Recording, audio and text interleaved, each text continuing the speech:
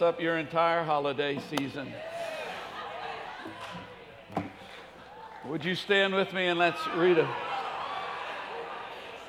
What was that? What was that?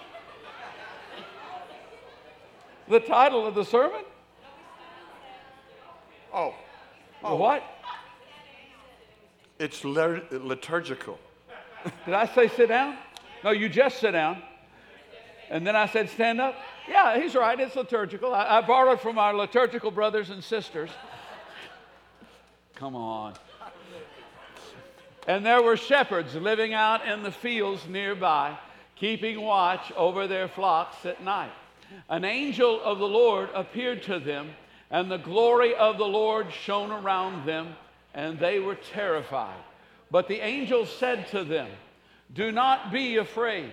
I bring you good news that will cause great joy for all the people. Today in the town of David, a Savior has been born to you. He is the Messiah, the Lord. This will be a sign to you. You will find a baby wrapped in cloths and lying in a manger." Suddenly a great company of the heavenly host appeared with the angel, praising God and saying, "Glory to God in the highest heaven, and on earth peace to those on whom his favor rests."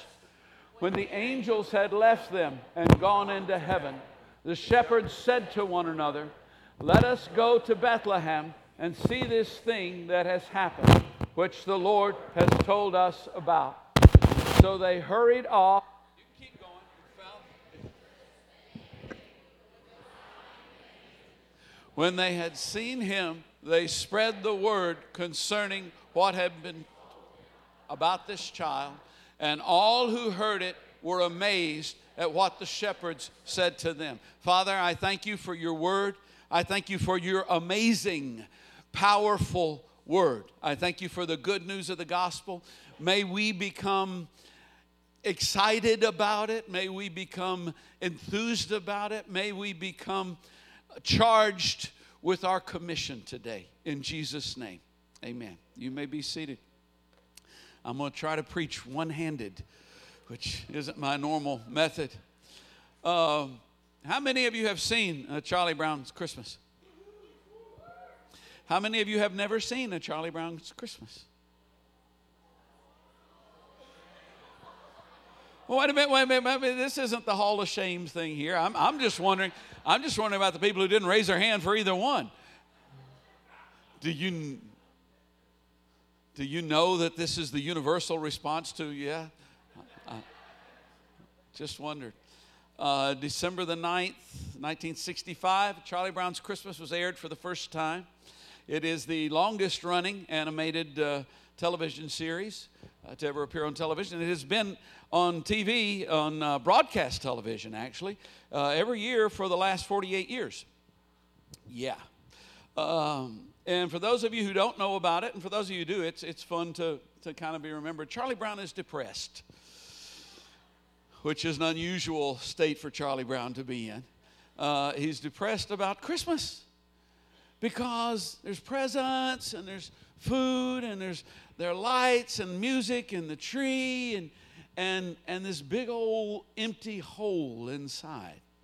Can anybody relate to that big old empty hole inside? I mean, you know what I'm talking about. I mean, even with all that stuff, I think I was 5 years old when I first realized, wait a minute, something doesn't feel right. And Charlie Brown is feeling this way, and he goes out and his dog Snoopy is decorating his doghouse because he's entered a contest, neighborhood lighting contest, and that doesn't make Charlie feel any better that his dog is even into the commercialism thing.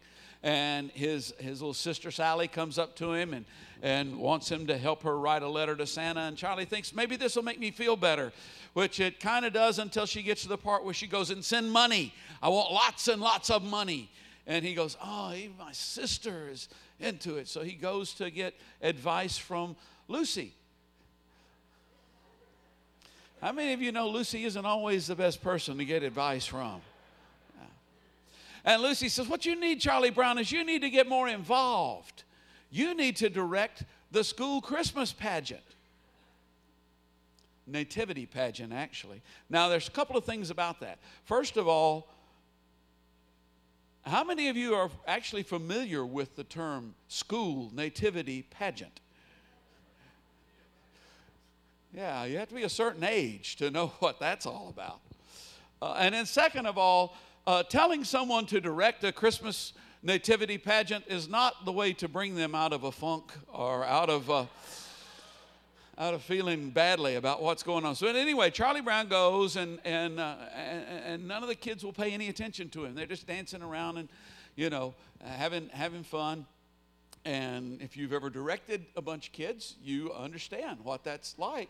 And they finally send Charlie out and say, what we need, Charlie, is a Christmas tree. So they send him to go get a Christmas tree, get a big, bright, shiny aluminum Christmas tree, and bring it back. And so he goes to the Christmas tree place, and almost all of the Christmas trees are big, bright, shiny aluminum ones, but he doesn't get that, does he? What does he get? He gets a scrawny, miserable-looking little tree that happens to also be the only live thing on the lot, although it's hanging on to life by just a thread. And Charlie brings it back in, and the kids see it, and they begin to laugh at him and make fun of him.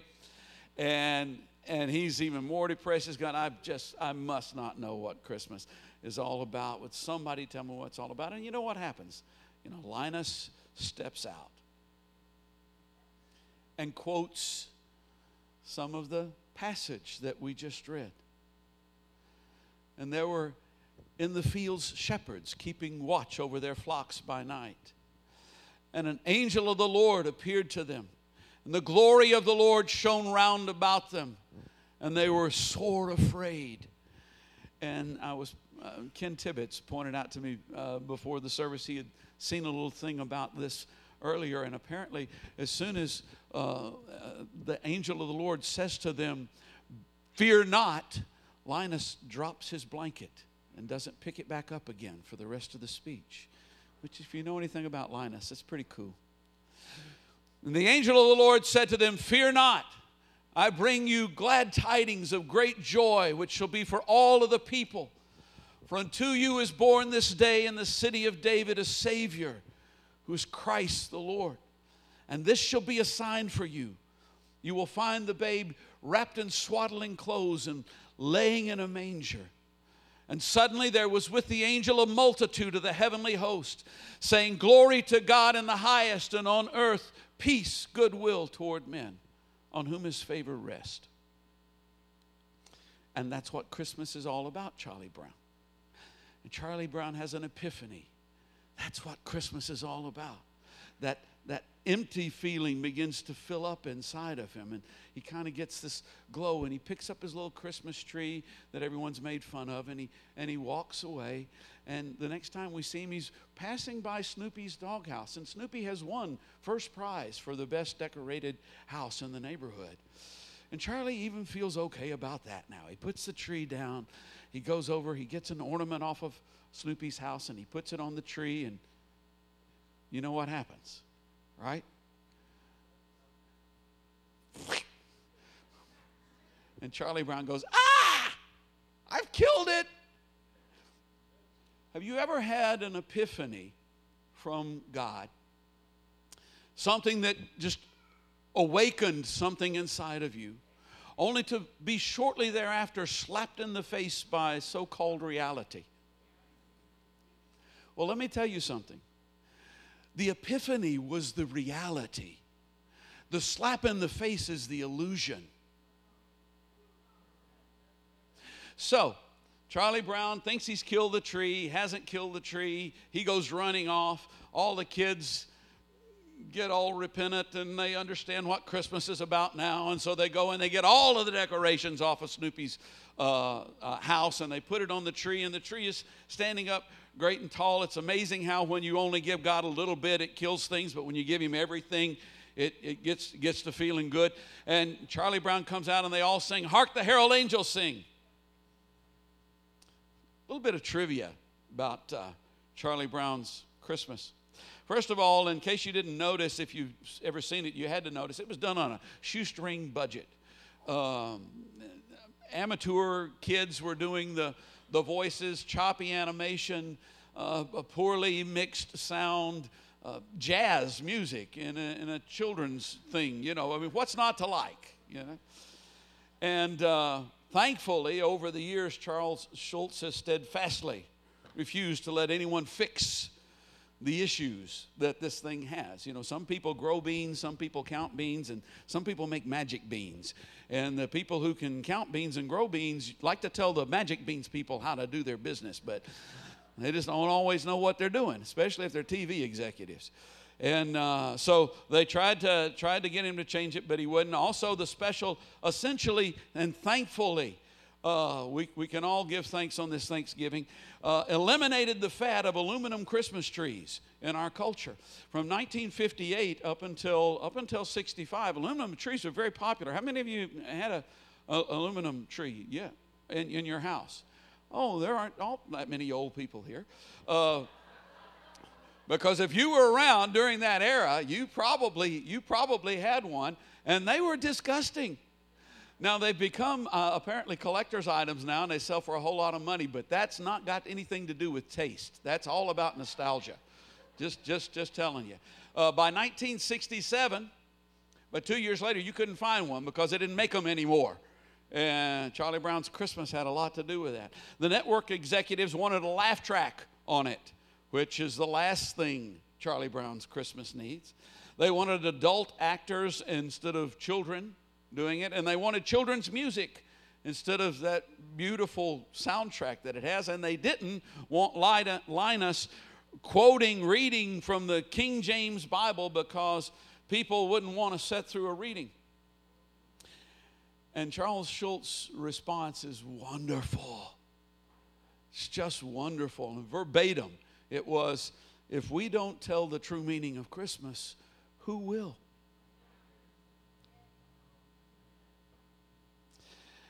And so the executive said, well, you know, we're going to air this thing because we've already said that we would, and it's already being advertised, but I'm afraid we won't be ordering anymore.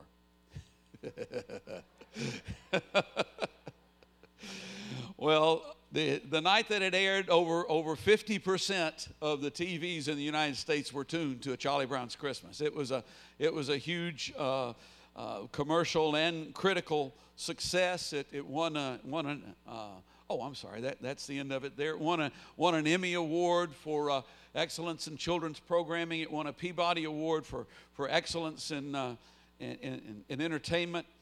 I saw it as a 15-year-old know-it-all. And I remember exactly what I thought. It must have had an impact because I remember it so well. I remember exactly what I thought when I saw it. I thought, that's crazy. Who doesn't know the Christmas story? They just spent a whole half hour of television reading a passage of Scripture that everybody already knows. Charles Schulz may have been a prophet, may have seen what was coming. This week, Springhouse Theater opens the best Christmas pageant ever. It's going to be real good. And bring the lights down. I want to show you the trailer for it. Jane, Edna McCarthy, I just heard that Imogene Herdman was going to be Mary in the Christmas pageant, and is that a fact? All 6 of them? Oh, Jane, I live next door to that outfit, and I would rather live next door to a zoo. Has Grace Bradley gone crazy? Oh, well, that must be Grace's fault somehow. How else would the 6 of them end up in the Christmas pageant when they ought to be in jail? Oh, better lock up the church and hand the silver service and hide the collection plates before they clean out. Oh, I know. And Imogene Herdman? What kind of child is that to be playing Mary, the mother of Jesus?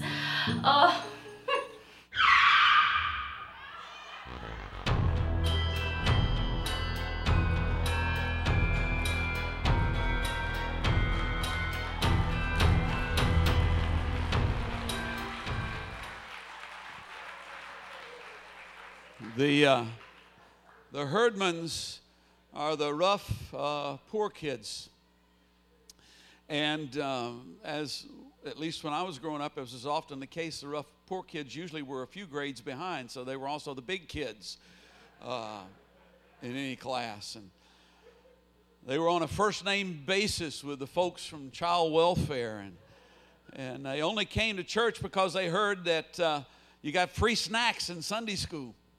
Somebody blabbed and let the news out, and so the herdmen showed up to get free snacks. And then they heard about the Christmas pageant and decided they wanted to be in the Christmas pageant, and all the other kids were afraid to take any of the major roles because the herdmans would fix them if they did. And the first rehearsal, we discover that they know absolutely nothing about the Christmas story.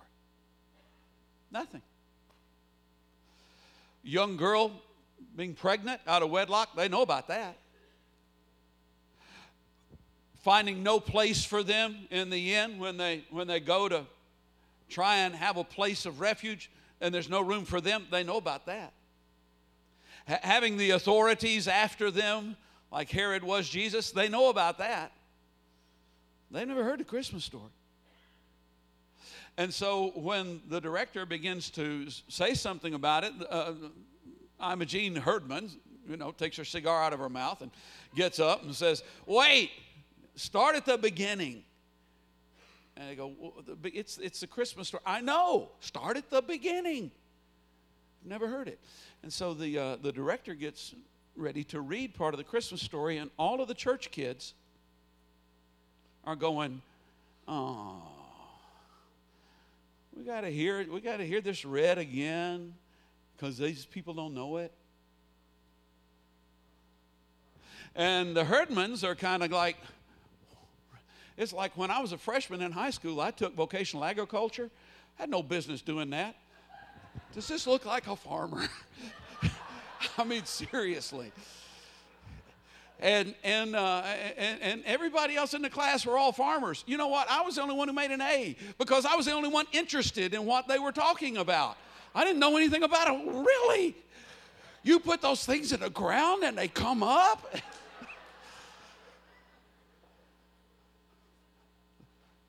So the herdmans were interested in what was going on, and as you might expect, it all turns out well, but the best part is what happens to the herdmans.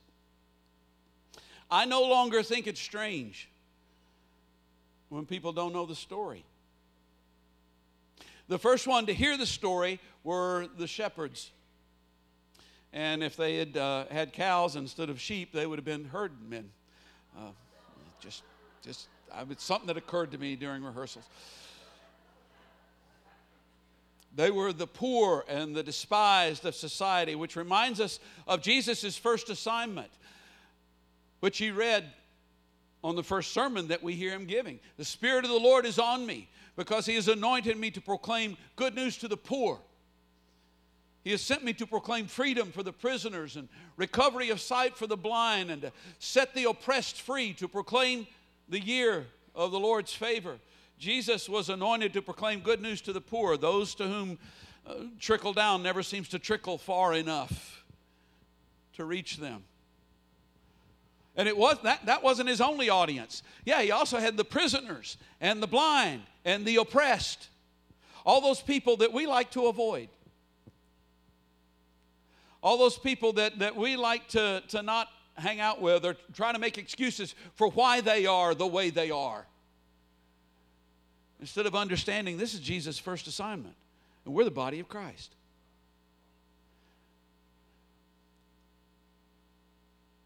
These are those we tend to not want to be around. These are the ones who are actually open to the gospel. That's why so often our attempts at evangelism are so fruitless. We're shooting at the wrong target. Oftentimes, we're going for the wrong crowds, and we think, well, people just aren't open to the gospel. Their hearts are hard. It's not that their hearts are hard.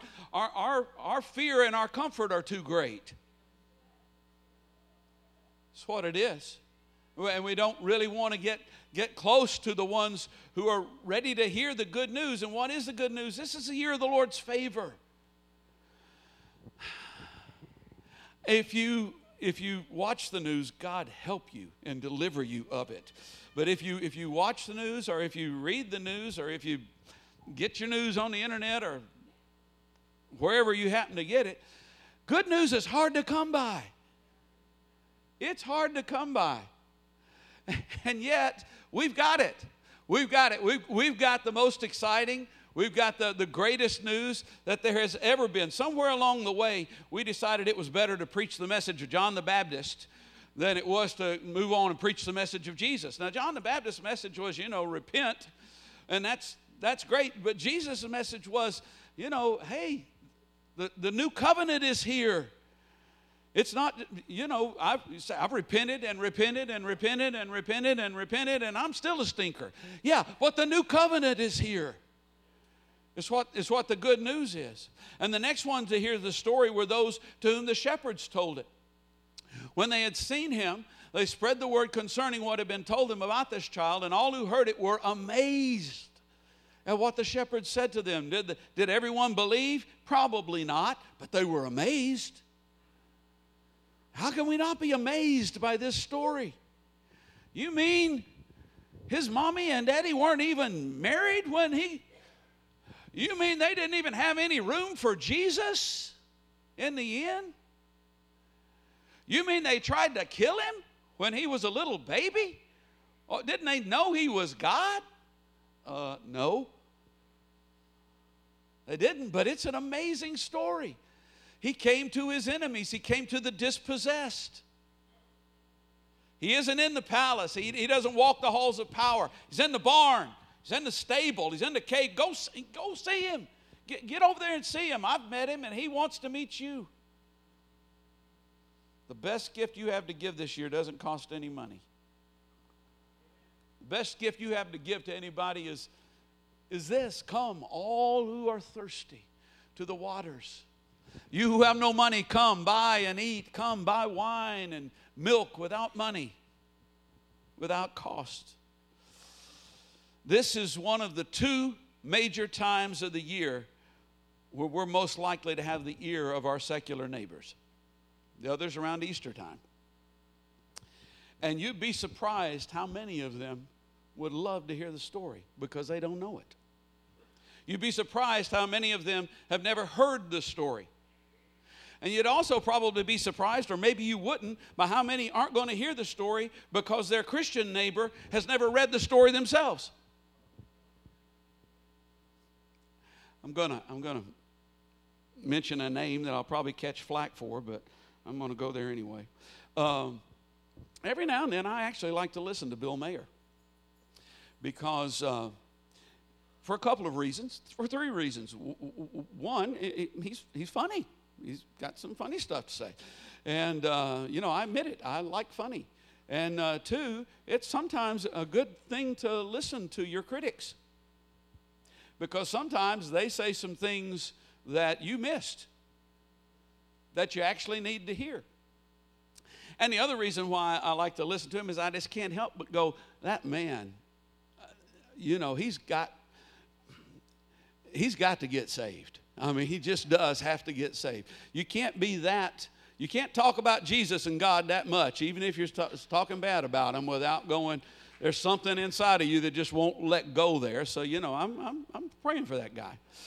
But he said something one time that really made an impact on me, and I thought, he's not all that wrong. He was talking about, he said something about there were 25% of Christians believe that Christianity is older than Judaism. And he was saying, trying to say that Christians are actually, people in general aren't smart, but he was saying, and they've got this book that has an Old Testament in it and a New Testament in it, and they can't figure out which one comes first. But what I'm going is, but the problem, Bill, you don't get is a lot of those people you're talking about have never actually opened that book. They don't even know there's an Old Testament and a New Testament in it, much less what it says. I love having a guy take up the offering who's going to use verses from Exodus. I mean, he'll be in Chronicles before this thing's all over. Who actually knows that there's something in the book to be read. It is, if you're, speaking of our liturgical brothers and sisters, one of the things that they just beat the snot out of us at doing, and yeah, I said that, but that was intentional to get everyone's attention, and is devotion. Daily devotion. I mean, yeah, we sing loud. We dance sometimes. We just don't open the book in the morning and read it, or at night. We just don't put it into our lives. And so that's sometimes why we don't tell the story. You'd be surprised how many have never heard the story, how many would love to hear it, and how many have never been invited to go meet him at all, never been invited to even come to church. The Barna Research Group says that of those who are not church-going people, something in the neighborhood of 70% have never been invited to church. And that roughly half of them say, well, if somebody invited me, I'd go. I'll go check it out. We offer many opportunities here at SWAC during this season. Springhouse Theater, best Christmas pageant ever. I mean, invite them. And let me just say this. If you've got a creepy neighbor, that's who I'm talking about. That's your target. That's really the one that you need to be talking to. Invite them to come see a play. Don't tell them it's in a church. Just bring them in. Be kind of sneaky about it. We'll keep the secret, until they go, well, what else do they do there? And then it kind of opens up. The Advent services. The artist open house we're having on the 11th. Did they hand those cards out again this week? Okay, and there's more of them. Invite your friends to that. First of all, let me say that not all the artists are Christians, and that's by design, because a couple of them are people that I know, and I want them in here. I want them in here. I want them to meet our people. I want them to get the Christian cooties all over them, and decide, wow, this might be something that I might want to do. And your neighbors, you go, well, they're not going to want to come to us. Look, it is so cool and so hot these days to support local. All of these are local artists. They're local artists that are going to be here. There are people who are so weird and they wouldn't have any, you'd think they wouldn't have anything to do with the gospel, but they're local. They'll go for local. Just get them in the building. Don't be afraid. Just ask them. Carols by candlelight, woohoo. Christmas Day from 12 to noon. Oh, they wouldn't want to come on Christmas Day. How do you know that? Do you think they are immune from that empty feeling that you have when you don't put Christ in the middle of that day? Of course they're not. They feel just as empty as you do. They will come. This Christmas, I said it was a quirky little sermon that I hope messed your Christmas up. This Christmas, as we consider this, consider the charge. It's real simple. Go into all the world and preach the gospel to all creation. Boom. Ba-ba-bam. And this is one of the 2 times of the year that it's the easiest, because it should be all about the gospel. He's here. And in the words of Charles Schulz, if we don't tell the true meaning of Christmas, who will? It's not the government's job. It's not the school's job. It's not Hollywood's job. It's not the television's job. It's our job. And you may go, well, it's your job. We pay you to do it. No. You pay me to tell you what your job is.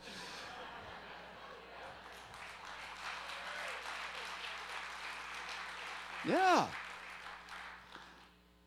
I really feel like I really feel like this is going to be a special year for some people, because some people are going to walk out here and they're going to carry this with them, and they're going to do it. They're going to go, would you like to? And they're going to say yes. I mean, it's not any harder than asking somebody out on the first date, you know, when you did that at some point in time. And they're going to say yes, and they're going to come, and they're going to get saved, and their whole lives are going to get changed. You're going to go, wow, this is the best Christmas that's ever happened. Would you stand with me?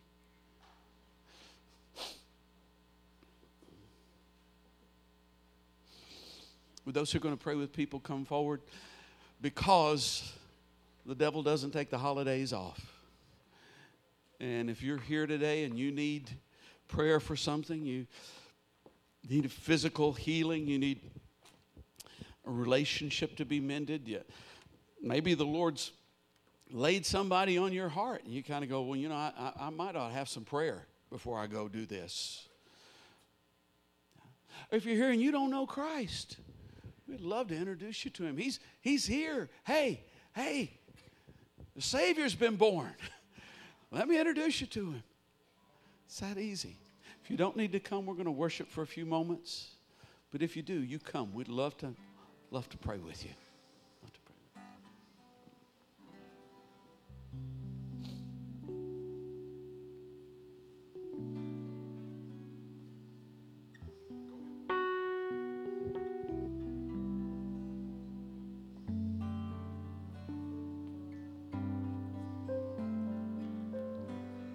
I'm waiting on you,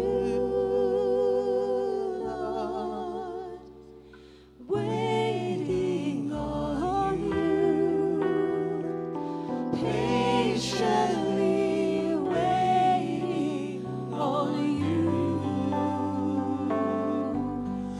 I ain't worried about the time, 'cause Lord, I seem to strength while I'm waiting on you. I'm waiting on you, Lord. Waiting on you. Patiently waiting on you. I ain't worried about the time, 'cause Lord, I seem to find strength while I'm waiting on you. They that wait upon the Lord shall renew their strength. They shall mount up with wings like eagles. They shall run and not grow weary, to walk and not faint. That's why I'm willing to wait. I'm waiting on you, Lord. Waiting on you. Patiently waiting on you. I ain't worried about the time, 'cause Lord, I seem to find strength while I'm waiting on you. I love you guys. Raise your hand. Let me give you a blessing. May the God and Father of our Lord and Savior, Jesus Christ, who sent his Son into a dangerous and desperately wicked world, because he had such love for us and because he had such good news to bring us,